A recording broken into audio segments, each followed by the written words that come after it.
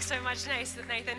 It is fantastic to be with you this evening. I just want to extend my own very special welcome to you for those who are joining us online and those in person. We are really honoured to just have you with us. So thanks for joining in. And what a great night.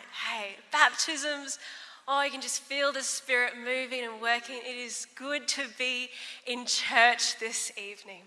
Now, we are wrapping up our series in Romans tonight.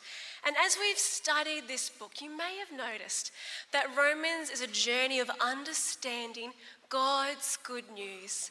And not just good news, but the best news there is.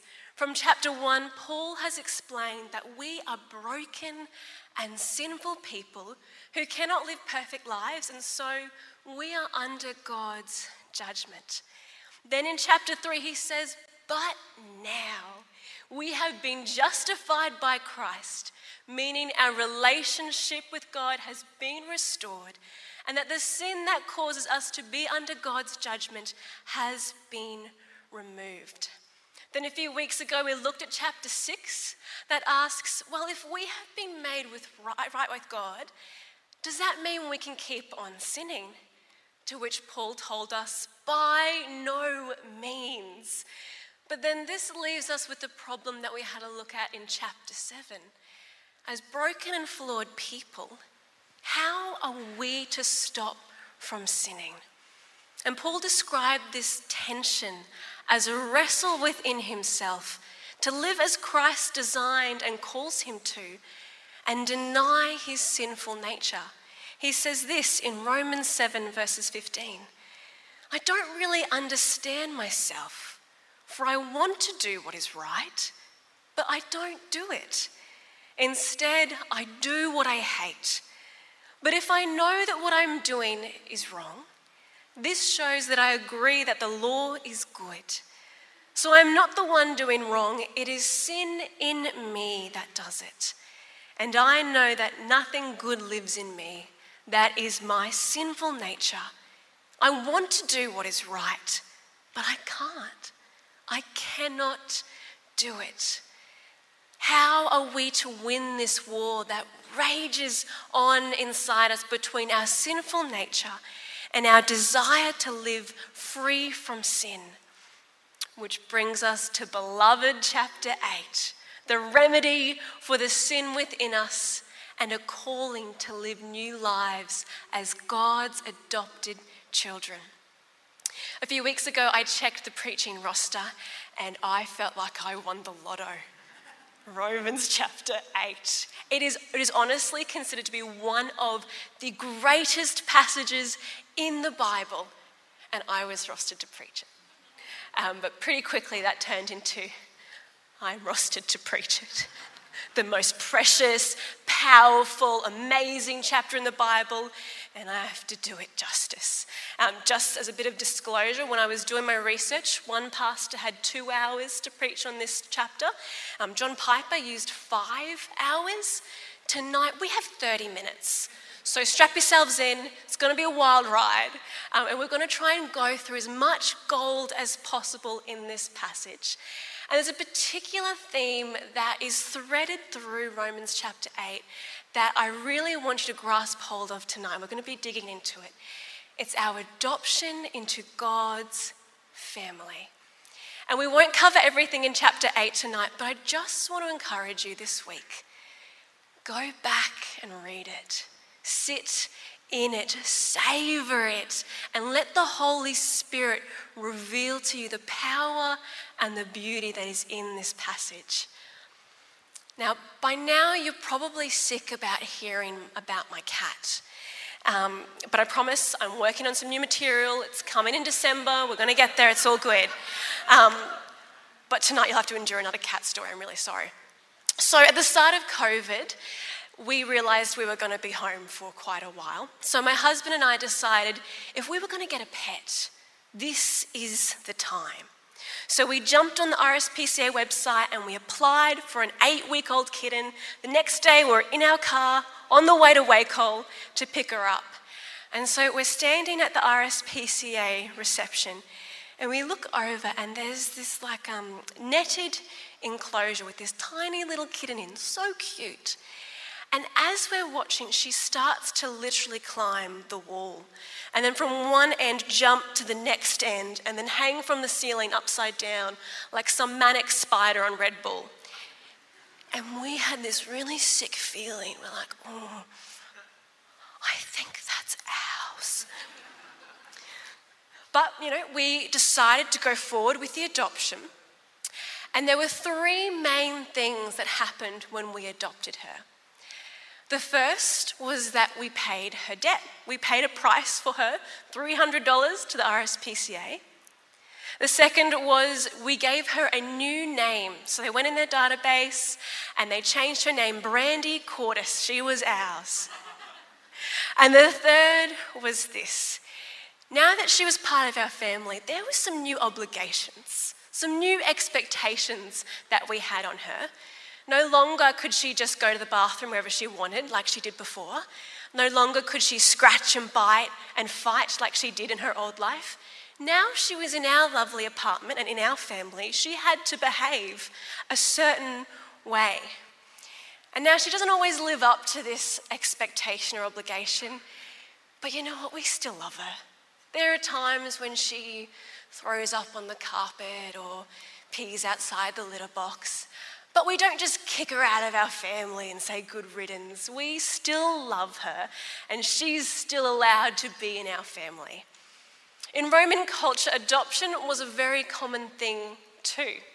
A wealthy adult, rather than two millennials with no kids, would adopt a son to inherit their wealth. And again, there were three main things that happened. First of all the old debts of the son were paid. And he inherited the new privileges of his new family. Secondly, he would be given a new name, a new identity with his new family. And thirdly, there would be new obligations that he would have to meet to please his new father and his new family. But the son does nothing to earn this adoption, only receive it. And tonight, as we look at this passage, we see the same three things that have been bestowed upon us. Firstly, our debts have been paid. Let's start from Romans chapter 8, verses 1. So now there is no condemnation for those who belong to Christ Jesus. This passage starts with so now, or other translations use the word therefore. And here Paul is making a direct hyperlink to the chapters that have gone before. We can't begin to dive into this chapter without first linking it back to the previous chapters.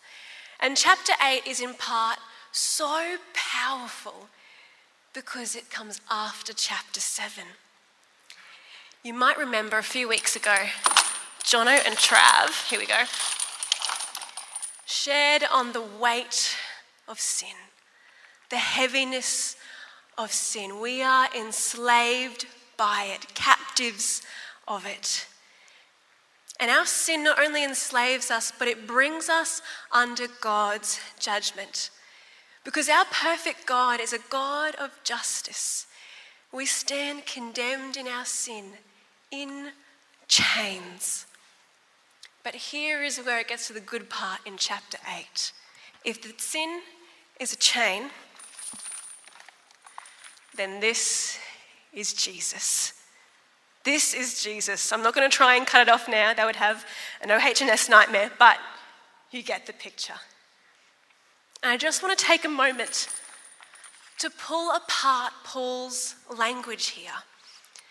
The phrase no condemnation means just that.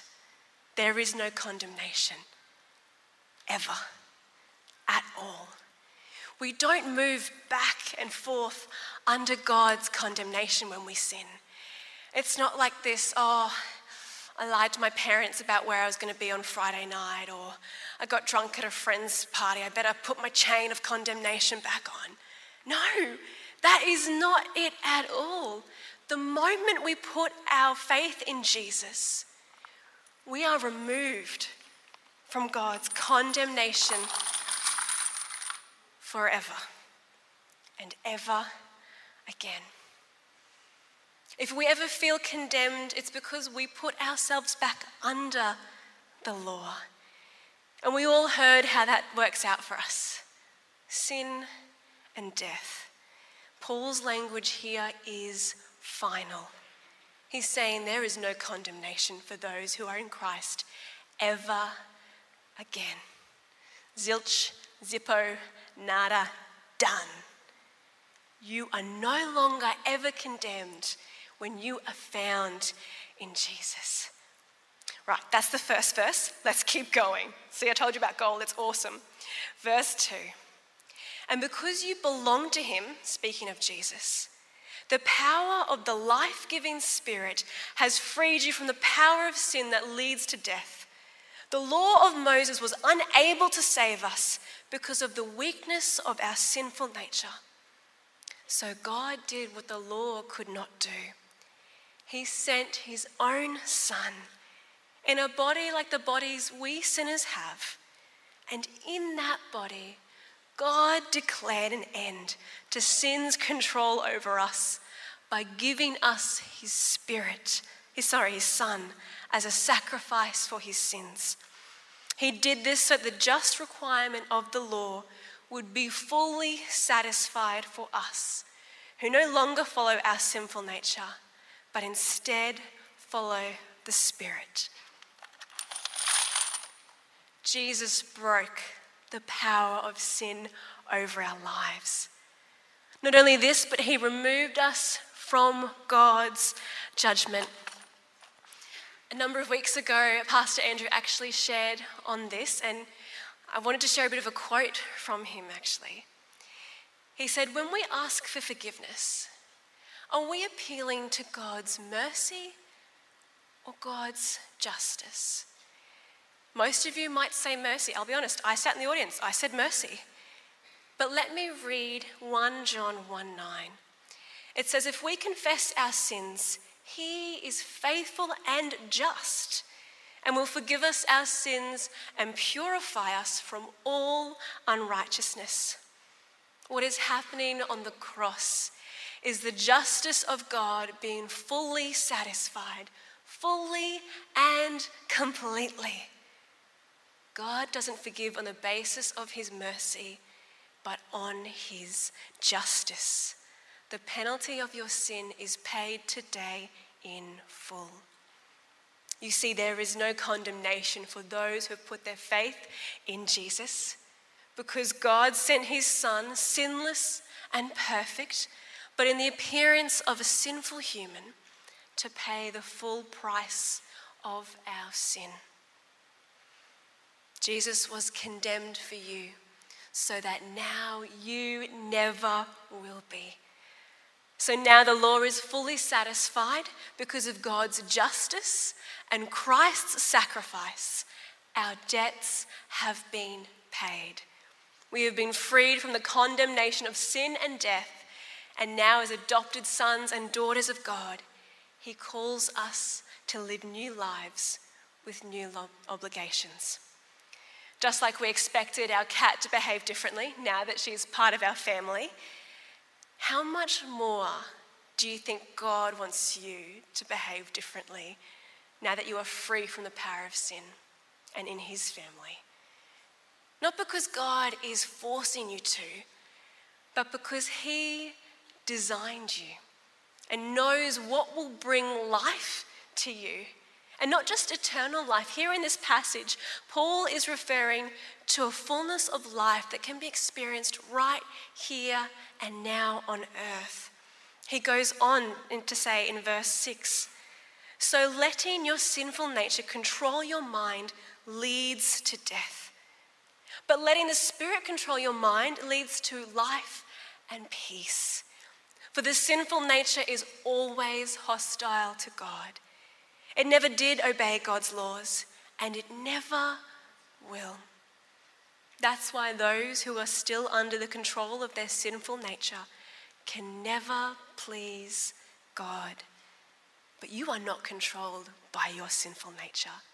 You are controlled by the Spirit. If you have the Spirit of God living in you, And remember that those who do not have the Spirit of Christ living in them do not belong to him at all. And Christ lives in you. So even though your body will die because of sin, the Spirit gives you life because you have been made right with God. The Spirit of God who raised Christ from the dead lives in you.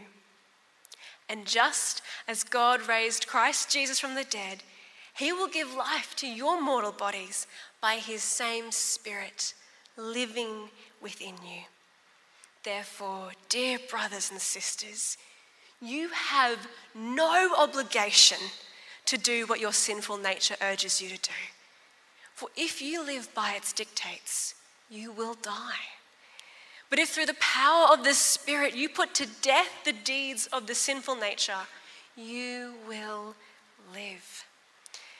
When someone first believes and accepts Christ as their Saviour, immediately the Holy Spirit, the personhood of God, indwells them. It's beautiful. Remember before we were saying that we could not fulfill the law. Our fallen and sinful nature prevents us from doing so. But the Spirit that indwells believers empowers us to obey God and, most importantly, to want his will. It changes our hearts and minds to hunger after God's own desires. I'm not sure if you remember a few weeks ago, Trav shared a story about a lizard on a man's shoulder. Well, I want to tell you a little bit of a different one. Imagine that man had two lizards living inside him, one full of darkness and the other full of light. And these two lizards are constantly fighting. A friend asks the man, if they're always fighting, which one wins? And the man said this. He said, whichever one I feed.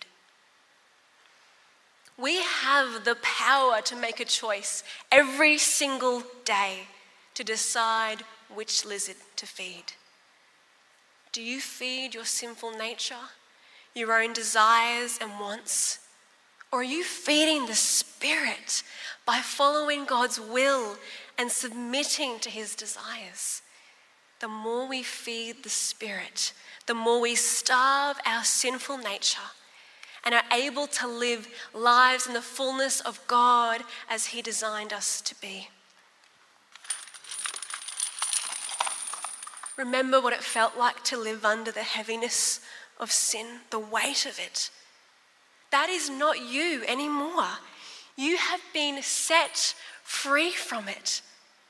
Not so that you can keep on sinning, but so that you can live a life, a holy life, marked by peace and fullness. I think we often forget that Jesus' life, the purpose of it wasn't just to justify us, but it was also to make us holy. This process is a big fancy Christianese word called sanctification. It's the process of becoming holy, becoming more like God.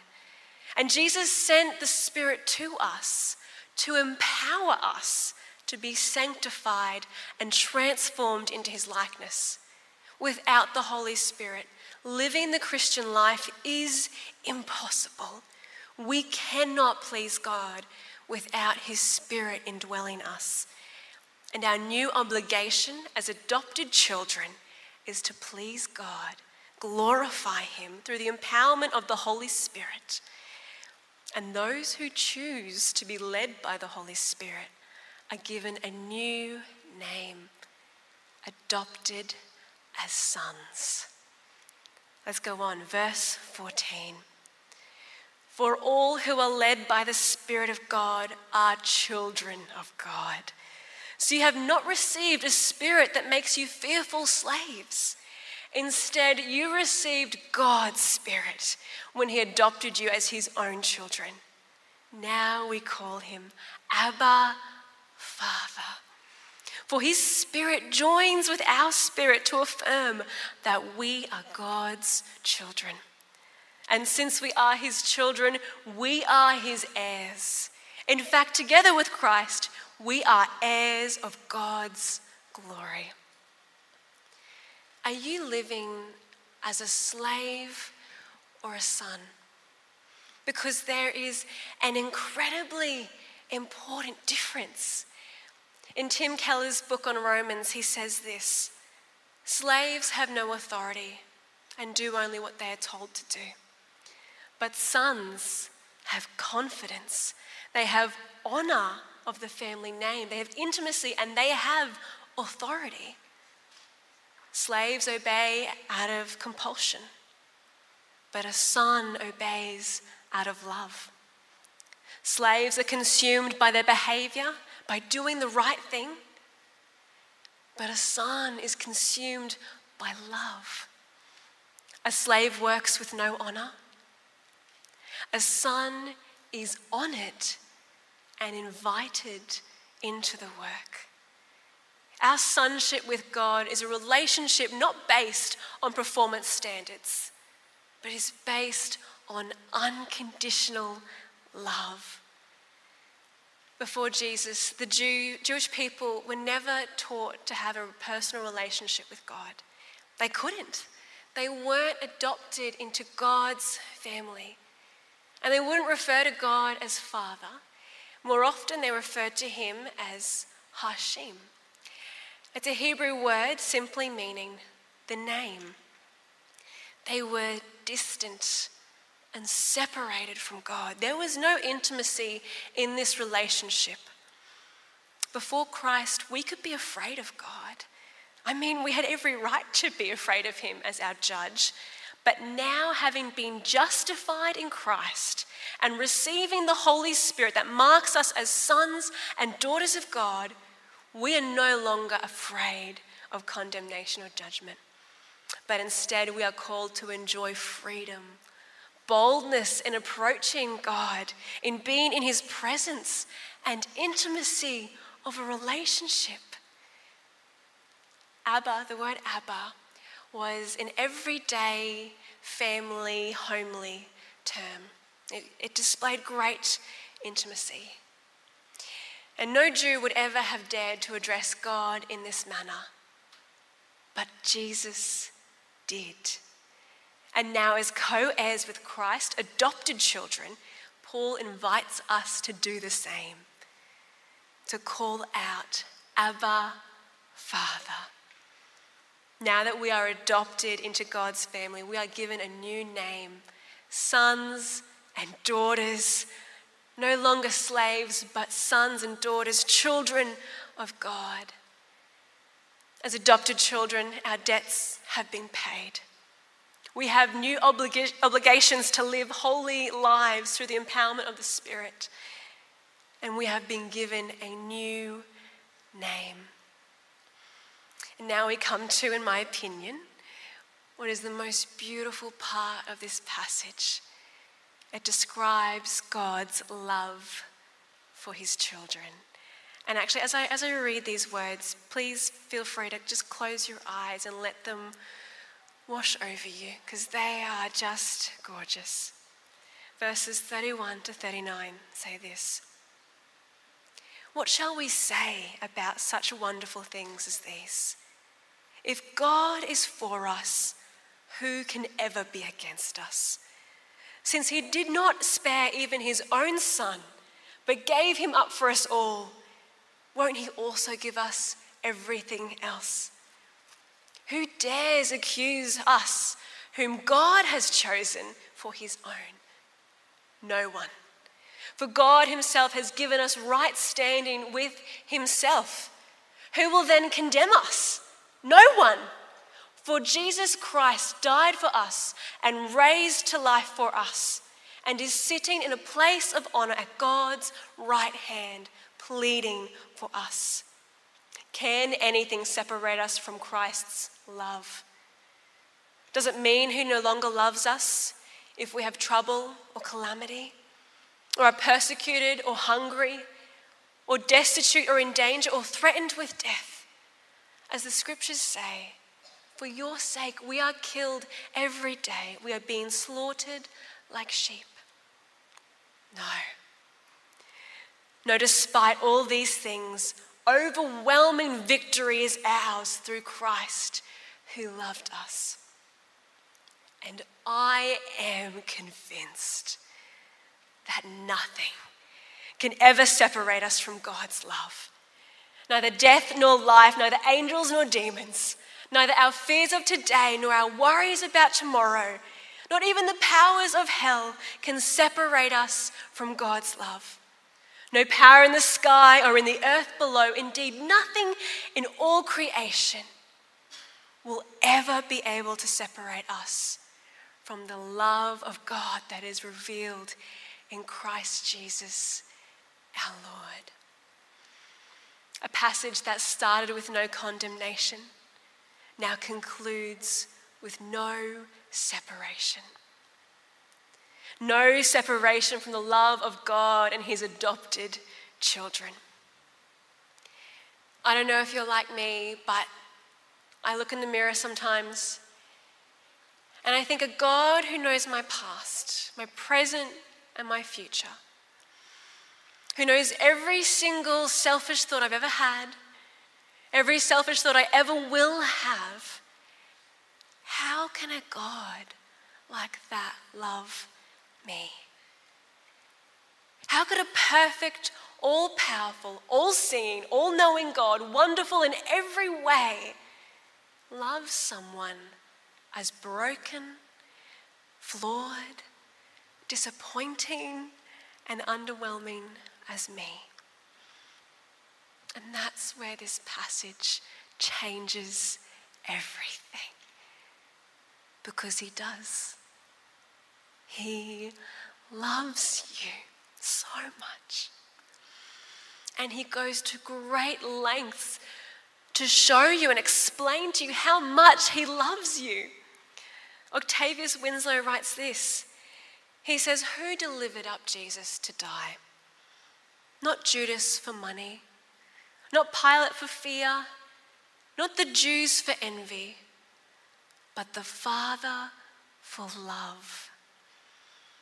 God says that nothing you've ever done, nothing you will ever do, nothing anyone else will do, no situation, no power, no distance will ever separate you from the insurmountable, incomprehensible love that God has for you, his child.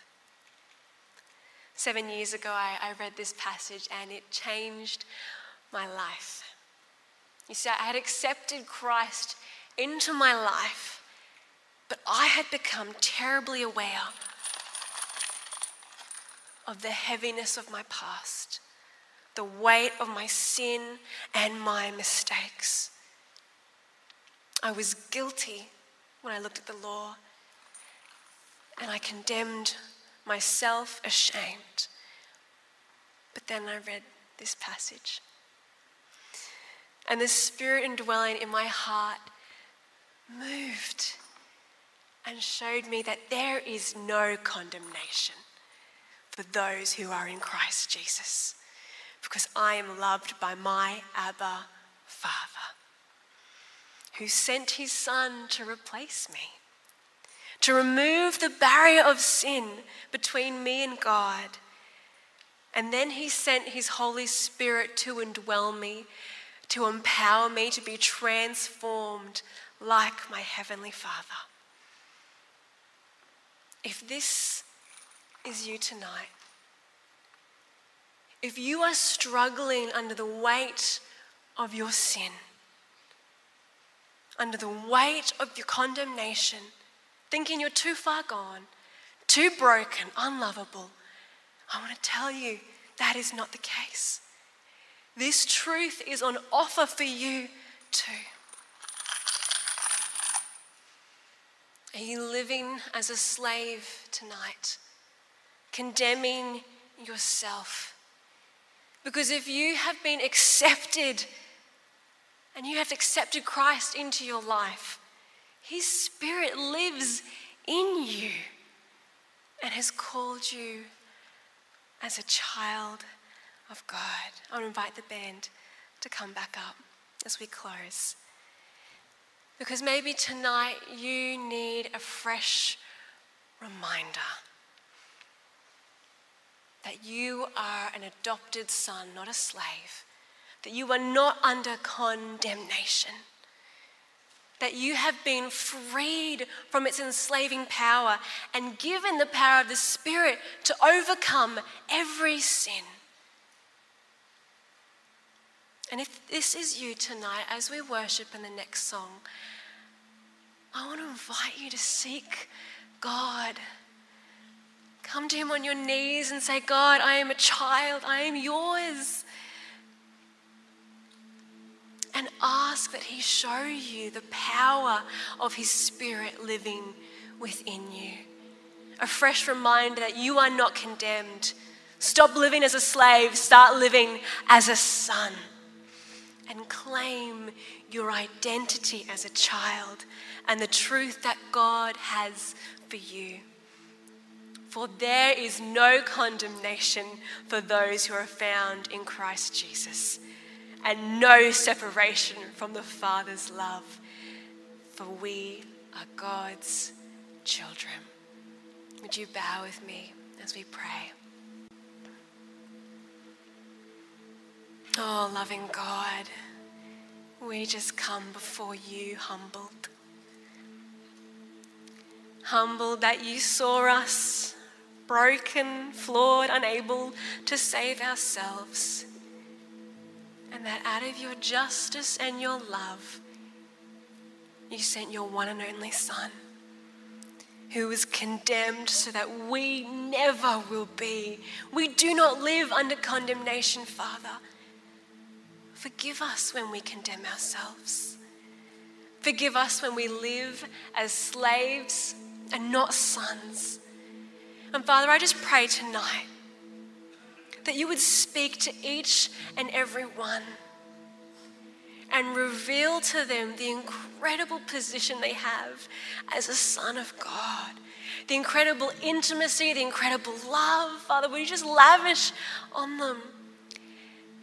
And for those who feel they were too far gone, Lord, for those who are in situations so dark they go, God must not love me, I just pray, Lord, that you would break those lies apart, that your light would shine into that darkness and show them that there is nothing that can separate them. You are pursuing them as a beloved son and daughter. So, Father, we come to you tonight thankful to be your children, to be loved by the Lord God Almighty. We worship you and we praise you tonight. Amen. I want to invite you to stand as we worship together. And if you would like to receive prayer tonight, we have a team up the back in our prayer corner.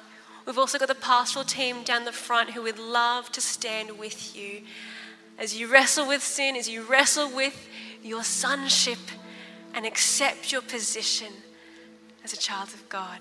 Let's worship.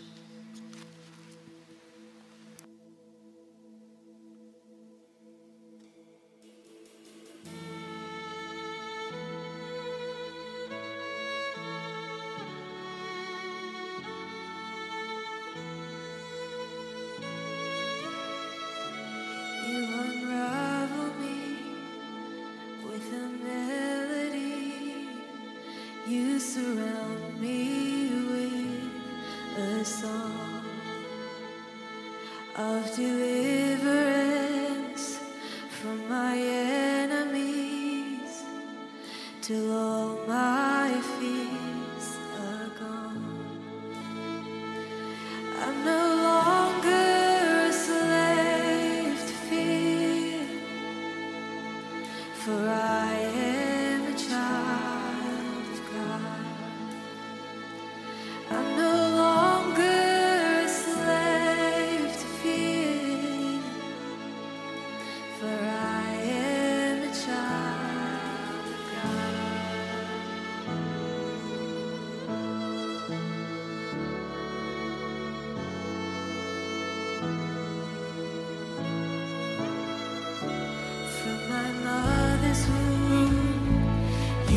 chosen me. Your blood has called my name, and I've been born again to your family. Your blood flows through my veins. I'm no longer a slave.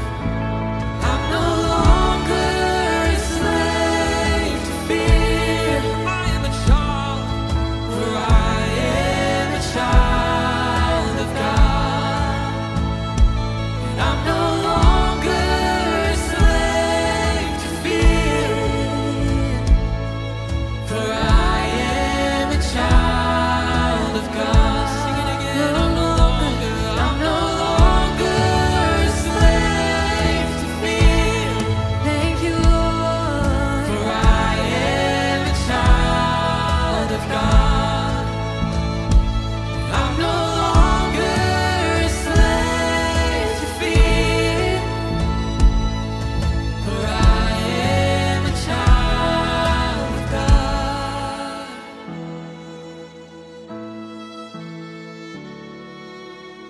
I'm a child of God, born again to you. You adopted us, Lord, claimed us as your own. Thank you, Father.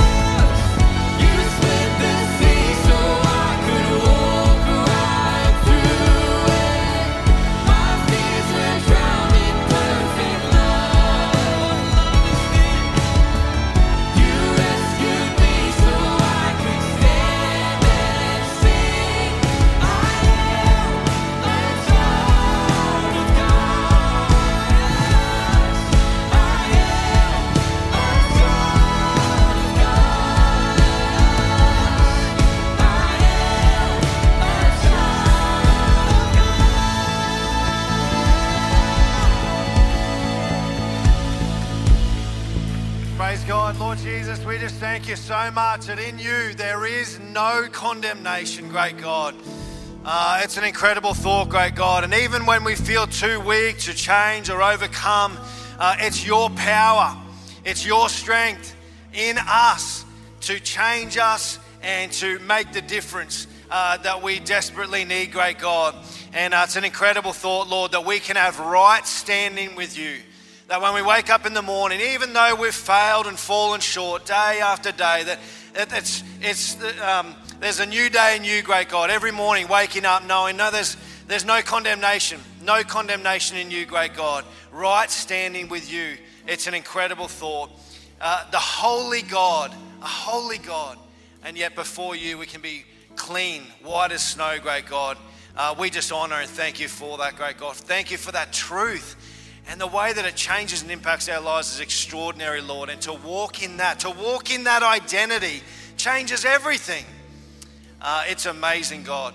And so, Lord, with that in mind, we just pray that whatever we're doing tomorrow and this week, that you'd use us, Lord, that we'd be reminded of that, walk in the joy of that, great God, and that you'd use our lives for your glory, we pray.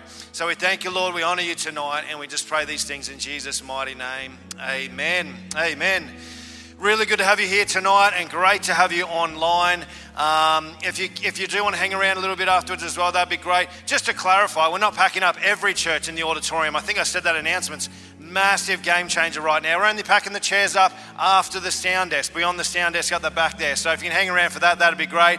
And then the chapel and A2 as well. But God bless you. And also, you can just write out some thanks and encouragement to Matt and Gemma down the front here after the service as well, on the tables down the front. You're welcome to do that. God bless you. Have an awesome week. We'll see you soon.